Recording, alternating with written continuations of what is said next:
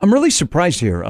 We brought up the Nevada last-second buzzer beater last night to beat Colorado State, and I'm on don't adopt the women's basketball or NBA rule about advancing with a timeout.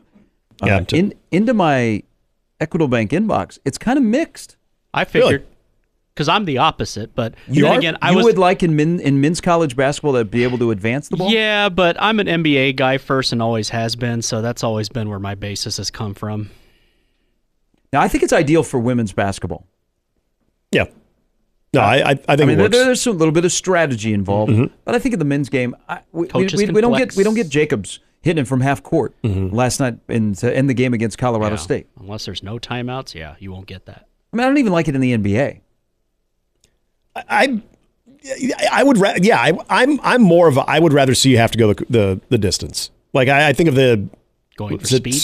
What was the? Did you just drop a Field of Dreams line on there? Yeah, okay. They would go the distance, right?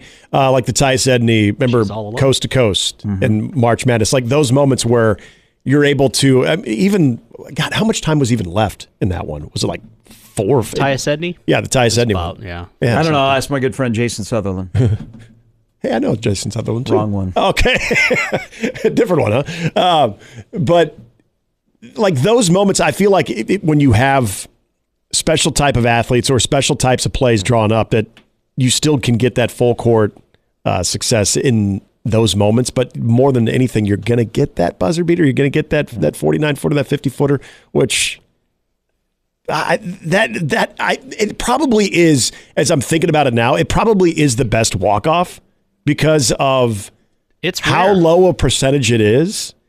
And yeah, I mean, it's one thing to hit one of those shots like before halftime or whatever, but to hit one and for it to determine the game. The best part of that was the sound of the audible gasp in the crowd. Yeah, and then the image of the bench, like all of that. Like I think there are ways to strategize even something like that, even if you have the.